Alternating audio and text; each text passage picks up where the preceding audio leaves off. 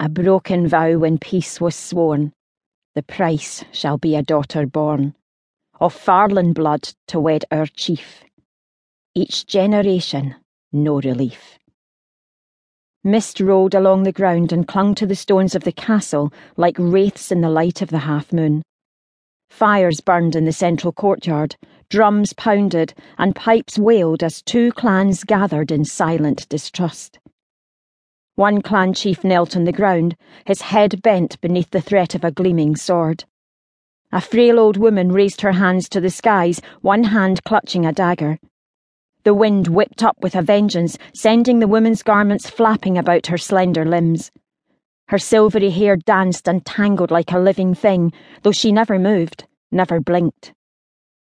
In a voice vibrating with the power of the ancient ones, she chanted, "The dagger is her mark of grief, the girl who's born to wed our chief.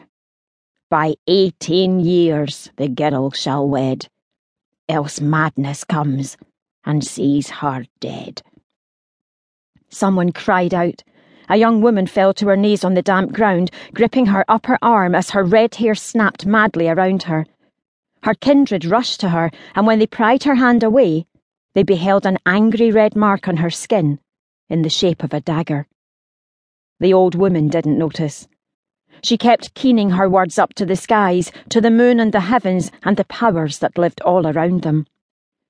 "Should MacBraden break this pact, his clan shall suffer for this act. Only the dagger will bring him sons. Should he wed another, there will be none. When lightning flashes and stones run red, when MacBraden wakes Farlan from the dead, only in this darkest hour shall my words then lose their power." Lightning crackled, singeing the earth nearby. Without even flinching, the old one thrust the dagger point first into the ground at her feet, burying it to the hilt. The earth shuddered and thunder boomed, and with a harsh gasp, she crumpled to the ground like a discarded toy to lay panting, completely spent, her eyes still wide and dark with power as she gazed at the heavens. Her clansmen rushed to her and lifted her fragile form from the ground.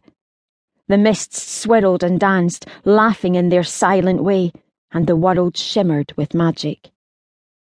Then he was there, stepping through the foggy tendrils as the scene with the old witch faded away, his shoulders broad and his muscled body bare but for the plaid that wound around him. His sun-kissed brown hair reached nearly to his shoulders, ragged yet masculine, emphasizing the strong bones of a warrior's face.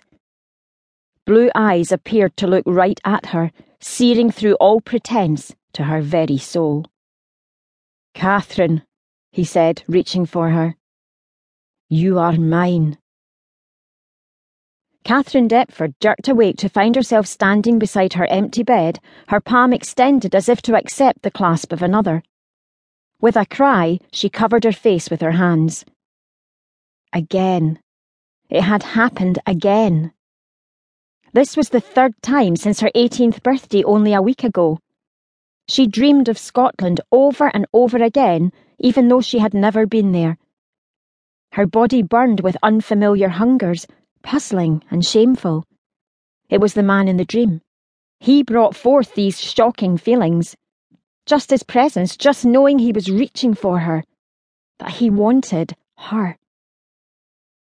Even though the dream had faded, even in the cool anticipation of dawn, her body still throbbed. Chilled, she moved closer to the low fire smouldering in the grate, limbs trembling with fatigue and fear. But she dared not seek her bed again. If she slept, she might dream. She sank down to her knees before the soft red glow of the hearth, folding her arms around her for security as much as for warmth.